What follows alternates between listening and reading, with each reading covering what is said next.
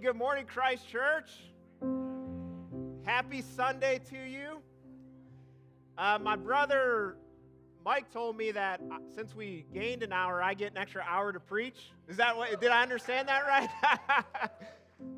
So I hope you're really comfortable today. Got a long message for you.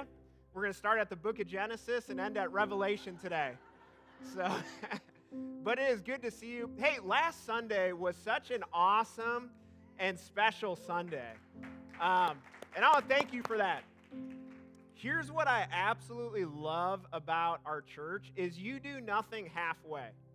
Like when you do something, you are all in to serve people and to bless people. And I want to thank everybody who just served and made that day so special. Man, our parking team had their work cut out for them. They did awesome. Everyone who hosted a trunk, man, thank you for your generosity. You're just making it so special for our kids, making the trunk so fun. It was so cool, and I'm so thankful to you. And it was also really cool. We actually had a record attendance on Sunday. There was 430 people, which that's a lot to get through this building to this parking lot. So thank you for that. And, you know, it just is kind of one of those Sundays, too, that reminds me that, man, God has a lot of people in our communities that he wants us to reach. I believe there are so many people, thousands of people within driving distance of our church that are open to God, they're hungry for God, but they need a church that will meet them where they're at. They need a church that will help them to see the wonder and the beauty of who Jesus Christ is. And I believe that's who we are, church. I believe that's why we're here. And that's why, as a church, we have to keep reaching out and keep stretching ourselves and keep working towards a future where God can use us to bring people to Christ.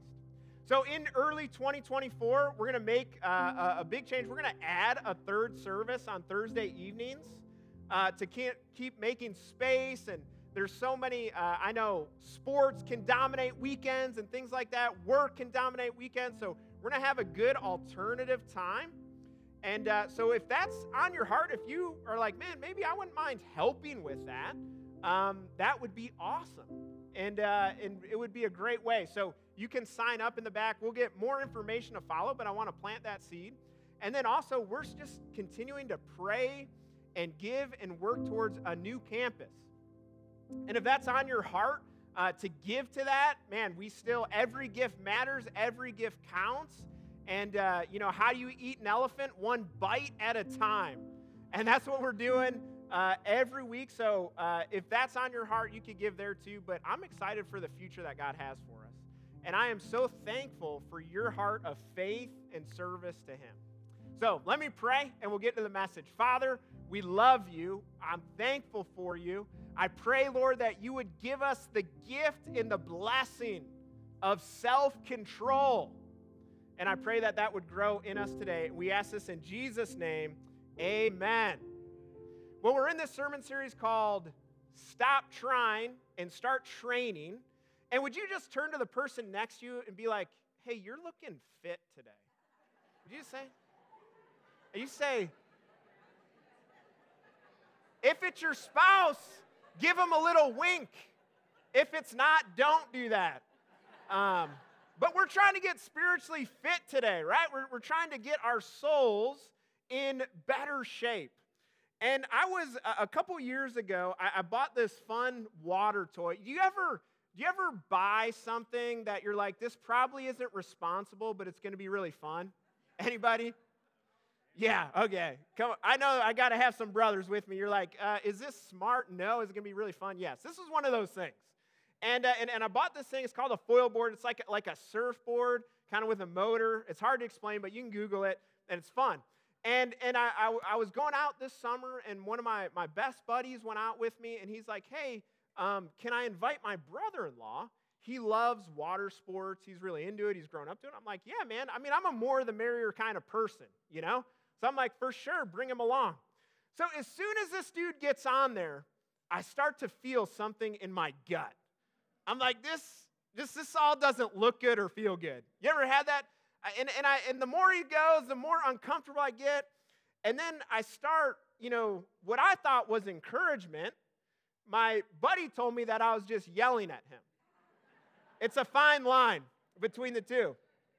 Because I could tell, I was like, this dude's just a little reckless. You know what I'm saying?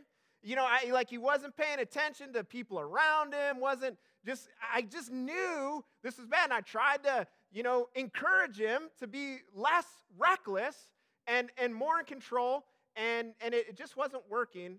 And about 20 minutes later, he busts his face on it. 8 stitches.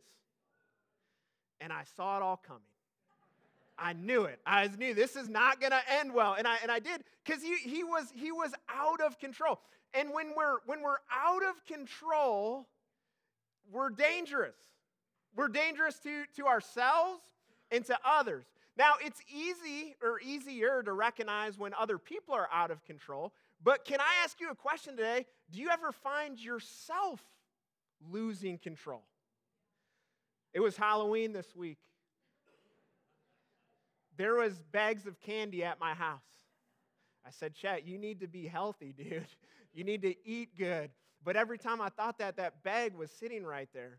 And how bad could this little baby Three Musketeer bar be? Well, it's not bad when you eat one.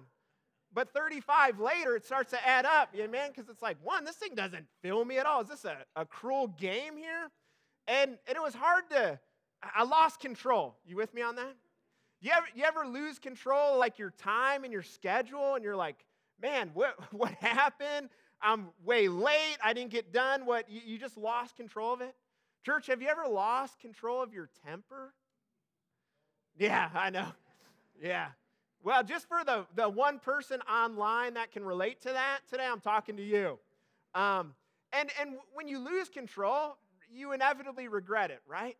I shouldn't have said that. Oh, man, I did it again. What's wrong? And there's a danger. And the more that our life loses control, the more we end up losing the things that are actually truly important to us. And today we're going to talk about the discipline of self-control. Because the good news is that God will actually help us to grow in our self-control. Now, self-control, as all these disciplines, the scriptures tell us that it's a fruit of the Spirit. What that means is that as you and I walk with God over the course of time, we should see our self-control grow. It's something today, whether you recognize it or not, God is trying to grow in you and grow in me. And what's so cool about this is that as we pursue self-control and as we try to make it more important in our lives, God helps us in that effort. Now, all these disciplines, as I've said at the very beginning, there's a supernatural reality and there's a natural reality.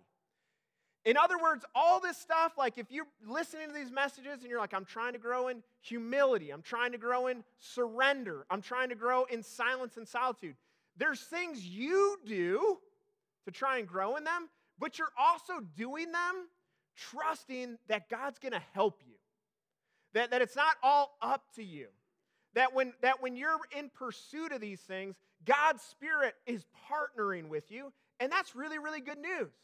Because some of us today might feel like, I'm terrible at self-control. Some of us today might look at our lives and be like, Chet, I don't know if it's possible for me. And I want you to know it is possible. God will help you. God's Spirit is at work in you. And here's what is powerful about self-control. Here's a quote from author D.J. Kell. He says, true spiritual self-discipline or self-control holds believers in bounds, but never in bonds. Its effect is to enlarge, expand, and liberate. Now, there's a paradoxical reality to this quality. Your self-control, you're putting bounds on your life. You're saying no to things. You're limiting your freedom, but here's what ends up happening. You get more freedom. Today, if you give yourself the freedom to buy everything that you see and like, you will put yourself in financial prison. You with me? If you put yourself in the restraints of a budget and healthy habits, you'll give yourself freedom later on. You with me on this, church? And that's how it works. So the point of this is not for God to take things away from your life, but to give you the things that matter most. To give you the things that will ultimately satisfy and strengthen and give you a better future. You with me on this? That's the beauty of this practice. Now, the Apostle Paul has a lot to say about this, and we're going to look at 1 Corinthians chapter 9. It's our text for today. And this is the Apostle Paul writing. Here's what he says. Do you not know that in a race all the runners run, but only one receives the prize?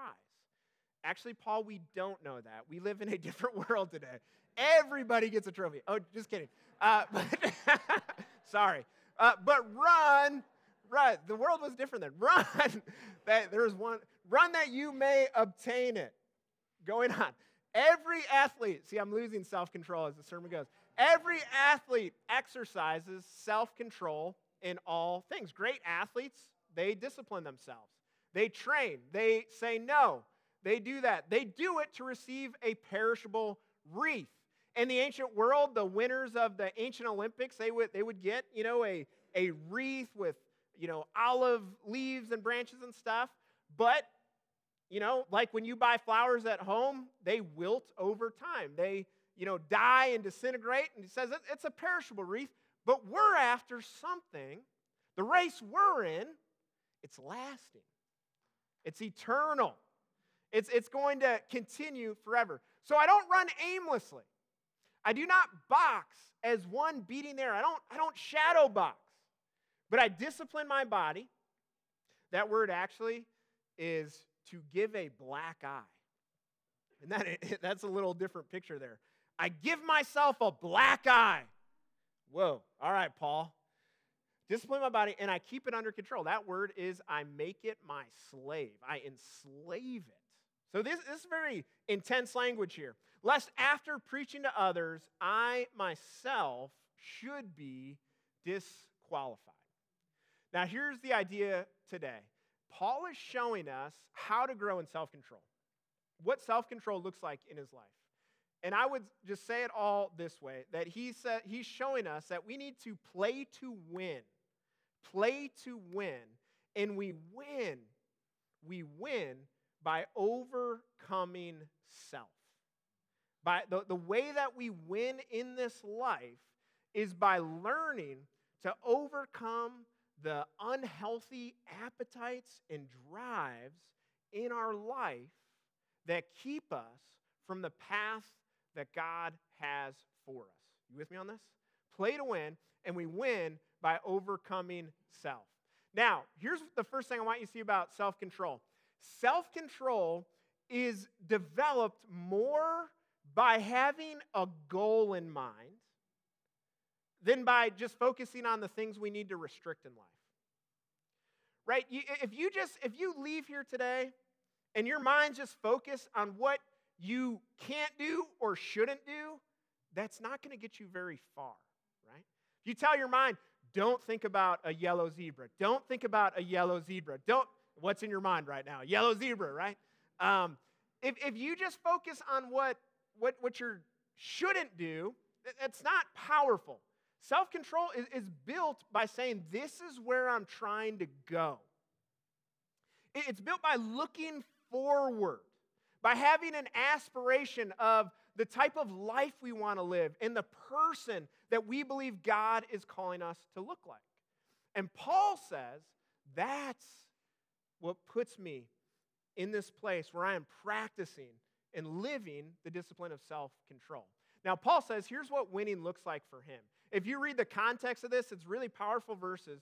But just to give you a summary, Paul's saying, basically, what I'm trying to do with my life is spread the good news of Jesus Christ. And Paul's saying, there's all these different pockets of people that need it. And I'm trying to break through the barriers in every one of those different pockets and bring them the good news of Jesus. And Paul says, when I'm doing that, that's what winning for me looks like. That my life is advancing the message of Jesus. Which I'm like, Paul, that's pretty good. I can get behind that win. Amen? And then he says, and you know what else is winning for me? It's doing it in a way where I have integrity.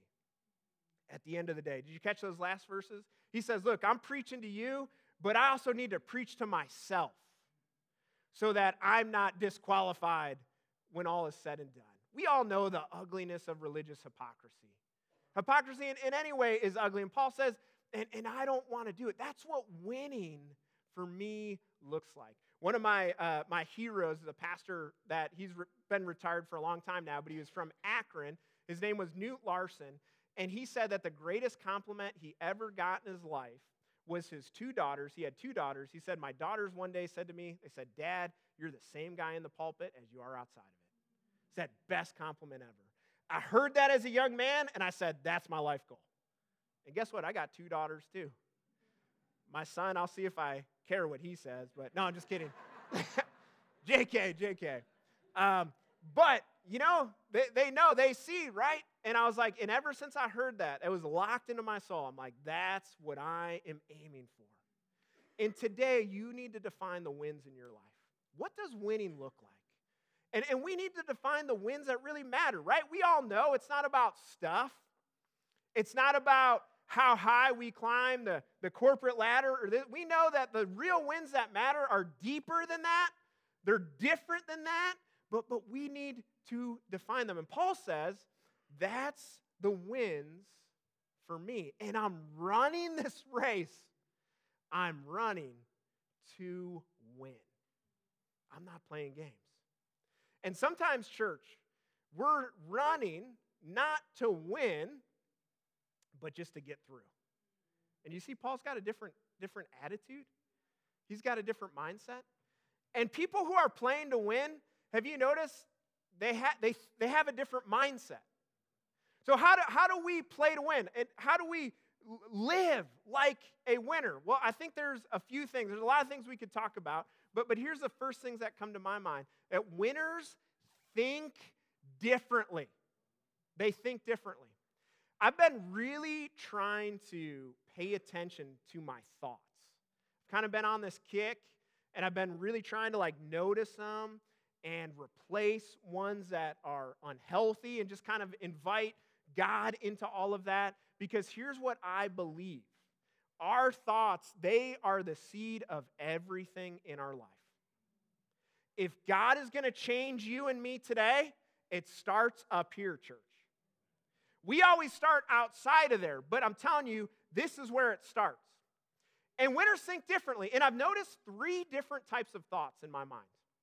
I've noticed unhealthy thoughts that are dishonoring to God and dishonoring to others. I notice those are alive and well in me, sadly, you know? And the key to those is to recognize them very, very quickly and name them for what they are. You know, sometimes I'll get mad, I'll get upset, and I'll start thinking badly about someone. You know, in my anger, in my frustration. And you know what? God will never call you to curse someone in thought or in word. That's not your job. Jesus says, in fact, even the people you would be most willing to dog, your enemies, Jesus says, love them. Isn't that amazing?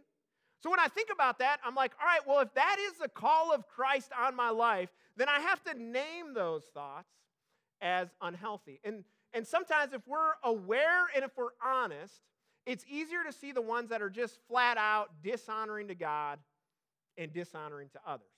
But then I notice there's a second category of thought. And these are limiting thoughts. They're a little sneakier. They're thoughts that aren't outright opposed to God and Scripture, but they are thoughts that if they grow in our minds, they will keep us from running to win. And here's an example I was thinking about. When I was 18, and I was praying about pursuing ministry. And it was what I wanted to do. It was like, on my heart, I wanted to serve God. I wanted to be a pastor. But then there was this whole other thought process going on in my mind. And here's what it was. Chet, you're not very smart. For real. And if you look at my high school record, it will prove that. Nothing impressive there. And so honestly, when I was that age, because I knew, I was like, hey, if God's calling me into ministry, like it's a life of study. And I was like, if God's calling me to that, like I'm taking my education serious. I'm going for it. I'm not getting up there and not knowing what the scriptures are. I'm reading through. I'm doing all this. And I knew that it would require a life of intellectual discipline and rigor. And as an 18-year-old, here was a thought. Chet, you're not that smart. You're not, I don't know, I don't think you have the mind to do it. And church, it really made me be unsure about it. Now, one time in prayer around that age, I was just kind of, Lord, all right, look, I want to honor you. This is where I'm at. And God brought, I believe it was God, brought a new thought into my mind. He said, Chet, I've made you to be smart. And it was like, it was what I needed to hear. It was what I needed to believe. And I went and I ran with it. Because I felt, to the best of my ability, I felt that was God speaking in my life. It wasn't audible or anything, but it was a powerful thought in my mind. And I thought it was from him. And I went after it. But see, if I would have stayed in that thought, it would have limited what God wanted to do with my life. And church, winners think different. There are thoughts that you're carrying around today. And you don't think they're dangerous because they don't sound outright evil. That didn't sound evil to me. You know what it sounded? It sounded true to me. But here's the deal. It was limiting. It would have taken me out of the race that God had for me. Because I would have settled on a different path. Because this is my path. This is where God wants me to be. And there are thoughts in your heart, in your mind, church, that are limiting. And then here's the third category. There are healthy and life-giving thoughts. And those are what we replace the unhealthy and the limiting thoughts. Again, you can't just say, I'm not thinking those things. Get out of here. You can't just do that. You need to replace them. Something has to take their place. And these are the thoughts that are aligned with Scripture, that are aligned with the voice of God, with the work of the Spirit in you and in me. And those are the thoughts that we have to nurture because within them are the seeds of life. Within them is the place where all the good things God can grow in you and in me. And you've got to nurture them. And you've got to cling to them. And you've got to believe them by faith. Winners think differently. Here's the second thing. Winners develop different habits. Church, I'm going to be honest with you. Our future, in some ways, isn't that hard to predict. The way you predict it is by looking at what you do every day and then fast forwarding 10 years. Where is that building up to? What I do every day, am I spending... If I'm spending zero time with God every day, guess what? 10 years from now, the relationship isn't going to be very deep or meaningful. However, if I am, then over 10 years, that time where I'm praying, where I'm in silence and solitude, that is going to build and become something powerful. If you're like, I don't know anything about the Bible today, but I'm reading for 2 minutes every day, guess what? You're on a powerful path. Because in 10 years, you're going to know all kinds of things that you didn't even know you could know. And you're going to be different. And so what we have to realize is, are we creating habits that are moving us on the race that God has for us to the place where we believe He's calling us? Or are they actually taking us to the wrong place? Brian Tracy says this. He says, bad habits are easy to form. We know that's true, but hard to live with. right? We get frustrated with ourselves. They're hard to live with. Good habits are hard to form, but they're easy to live with. You know, one of the words that Paul uses here when he says that the athlete, the root of that is our word for agony. And that's where we get it from this Greek word here. Because in athletics, there is struggle involved. There is sort of a willing suffering involved. And what great athletes do is they pay the price up front and they live off the benefits. I love the saying, easy choices, hard life. Hard choices, easy life. You with me? And that's what winners do. They think about, I will do the hard thing now because at the end of the day, it brings me to the finish line. And remember, God will help us in that. And then lastly, winners expect to win. I read when I was at home with baby and getting all adjusted, I was reading a lot of books, you know, and I read Arnold Schwarzenegger has a new book out called Be Useful. It's a really fun read. But one of the things that he talks about and others, you know, say about him, that when he went to those bodybuilding competitions like the Mr. Olympia, he said, I didn't go to compete, I went there to win. And there's a difference. I didn't go there to compete, I went there to win. And he would go with that sort of attitude and that mindset, and people would recognize it. And he contributes a lot of that to his success. And I thought, you know what? That is what winners do, isn't it, right? Michael Jordan didn't go up and be like, well, gee whiz, I hope we win tonight. You know, man, you know, I'm going to get, no, like that dude, he went to win. And I think so many times as followers of Christ, are we expecting to win? Or are we expecting something different? When you pray, are you expecting God to hear an answer? Or is it like, I'm going to pray because it's the right thing to do, but probably nothing's going to happen? I know we don't say that stuff out loud, but it can still be in our hearts, right? When we seek God, do you expect to find Him? Lord, I really need you right now, but I don't expect to find you. I expect to just be lost in my misery right now. Do we expect to win? Do we expect God to meet us in our time of need? Because I believe Paul, he went and he preached the gospel, and guess what? He expected God to show up and people to come to Christ. Paul went to new cities and he expected God to start new churches and new works. He prayed, he expected God to answer. And do we expect to win? And then Paul says we do this for an eternal prize. I want you to know today, I just want to remind you, your life, it is a race. It is a journey that God has set out for you. And it is eternally important.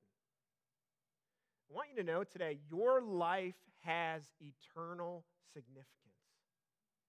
How you live, how you love people, how you connect to God, how you lead your family, how you show up to work. I want you to know, it might feel meaningless, but it's not. Your life might feel purposeless now, but Paul has reminded us, no, you're in a race, and it's eternally significant. And church, here's the other good side of this. You might feel like, no, I've lost the race. I'm getting lapped in this race. But I want you to know, if you still have air in your lungs, you're not done yet. And you can still win this race. Hey, every great athlete stumbles and falls and gets hurt and gets pancaked sometimes. But you know what? It's perfectly acceptable to get knocked down. But it is completely unacceptable to stay down if you are a follower of Christ. And maybe you've had a season where you got knocked flat on your back in this race. And you got two options. You can roll in the mud and lick your wounds, or you can get up and say, I'm not done yet. And I believe you need to get up and say, I'm not done, because your race is so important. Your life is so important. and I don't care what any thought or any person says in contradiction to that, they are wrong. And God is right. Your life matters. And then Paul says we win this race. We win it by overcoming self. Your competition is not someone else. Our competition is ourselves. It's the unhealthy parts within us. It's the brokenness. It's the things. The only person who can ruin our race today, church, here's the hard truth, is us. That's it. No one else has that power. No one else can ruin your race but you. No one else can ruin my race but me. And so here's what Paul says. He says, I don't box as one beating the air, but I have an aim. I know where I'm going. Today, I want to challenge you today. Do you know where you're going? Do you know what God is calling out of you? And I want to just kind of make it simple today. I don't want to talk about the whole trajectory of your life, although more clarity on that is super helpful. I want to talk to you about this. There's 60 days left, roughly, to the end of this year. 60 days left. And I want you to pray about an aim. What would God want for you in these last 60 days? And you can think about it in 3 different ways. Number 1, our health, our body. I believe the body is a great training ground for the soul. When I learn to bring discipline into my body, it helps me bring discipline into my soul, into the more important parts of life. What is an aim to be healthier in our body? For those that are married, your family, or have kids, what's an aim for your family this year? For these last 60 days, what's just an aim? That's I'm going for this because I think God wants it. And I think it's going to be helpful and good. I've had this aim. The girls, whenever they ask me to do something, my aim is to say yes. Dad, do you want to help me draw this? Yes. Do you want to play this game? Yes. Do you want to go downstairs? Yes. And that's really hard for me because I just always want to be lazy and not do it, you know? But I'm like, but these moments, they're not going to last forever, right? There's going to be days they don't ask Dad for anything. They don't want Dad around. And I'm like, you know what? I want to treasure these. I want to make it count. I want them to feel like they're important and a priority to me. And so that's my aim. What's your aim with your spiritual life? 60 days left. You know, a lot can happen in 60 days. What if you ended this year? Hey, maybe this year hasn't gone great. Here's the beauty. The race of this year isn't over.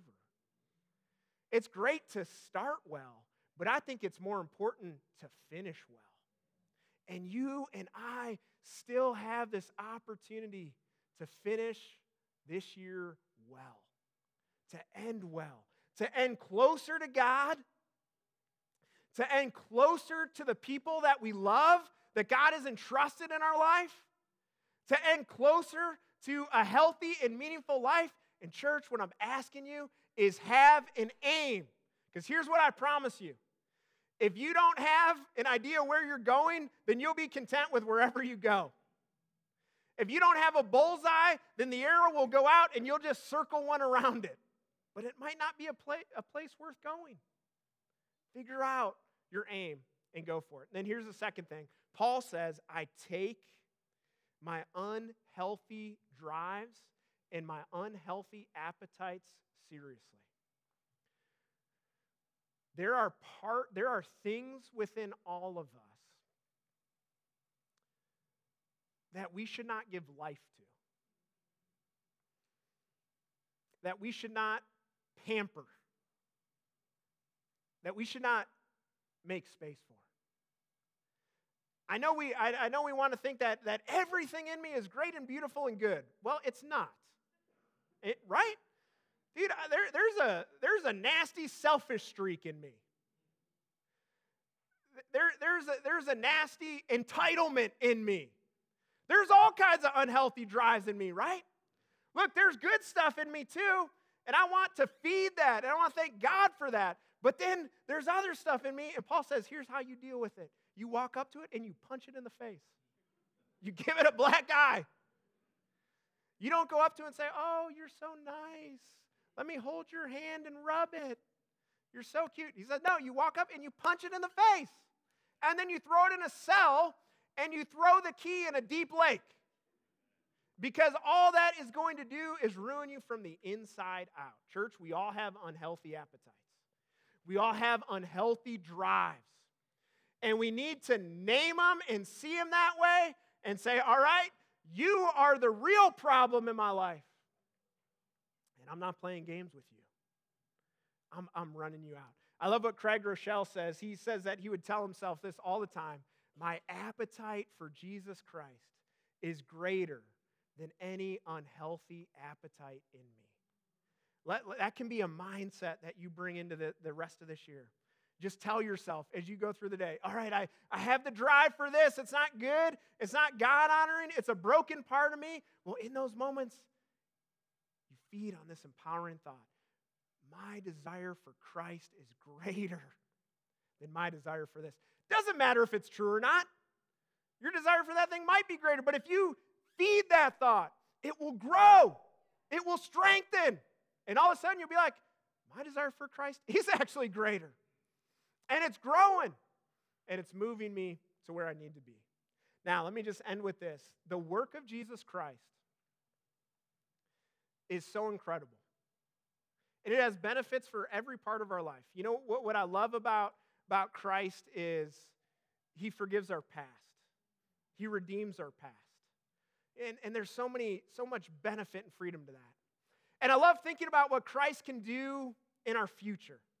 There's hope, right? In your darkest days, you can say, but hey, at the end of the day, Christ wins. And you can have hope and strength. But here's something that's easy to pass over. Christ has a lot of help for you and me in the present, today. When Christ died and rose again, we learn that he defeated death, sin, and evil. Defeated them. Now they're still around, but they lack the power in your life and my life that they once had. Here's what that means. When we give in to the unhealthy drives in us, the brokenness, we are surrendering ground to the enemy that we don't have to. Evil cannot take ground in your life. You can only give it to him. You see the difference? Christ has won the victory. If evil takes ground, it's not because it's stronger or more victorious. It's because I gave it away. I surrendered it. There wasn't even a battle. I just put the white flag up. I give up. Not doing it. The work of Christ today, I want you to know, every area of your life and my life, there is strength from Christ in it. And you've got to move to that. And any area that we lose, it's because we surrendered it, not because we were overpowered in it. And I want you to resolve in your heart today that if I'm going to lose ground, you're going to have to beat me. And if you beat me, that means you're going to have to beat Christ in me. Which, guess what? Isn't going to happen. Isn't going to happen. Church, I want you to know Christ is at work in you today. That the things that are unhealthy in our lives, that the things that are holding us back from the race, look, they might be holding us back because we're letting them. Not because they have the true power over you and me. The gospel has given you freedom. It has given you strength. It has given you the Spirit inside of you. And the only ground that can be taken is the ground that is surrendered. But it cannot be taken from your hands unless you give it. And so here's the deal today. Don't give an inch. Don't give any ground. Let all of the brokenness and evil come at you. You will withstand it because Christ is in you. And he is the hope of glory. He is your strength. He is your freedom. He is the one that will see you through to the end. And He is the one that you and I can trust today. Today is a new day. His mercy and grace are with you. And we need to go and live. The jail cell has been open. You can walk out of it and live a new life. You don't have to say, oh, the door's open, I better shut it and lay on this cot. You can do that, but why would we? We can walk out and we can live and be different. Let's pray. Lord Jesus, I pray that you would help us to live and to move and to walk in the true freedom that the gospel brings us. Father, I pray that any area of our life where we are surrendering ground that you died for, that you purchased with your blood, we would no longer surrender. Father, where my own sinful flesh or evil wants to cause me to give up ground that you've rightfully bought, I pray you'd help me to have the gift, the discipline, the practice of self-control. I pray for my brothers and sisters today, Lord. I pray they could see that although we call it self-control, it doesn't come from self. It comes from you. Lord, we know the weakness of self. But Lord, today, help us to see the strength of our God. Help us to see the strength within us, through you, by you, and for you. And Lord, I pray that it would give us strength to be something different, to live different, to love different, and to fulfill the calling and the purpose that you have for each one of us. I ask this in Jesus' name.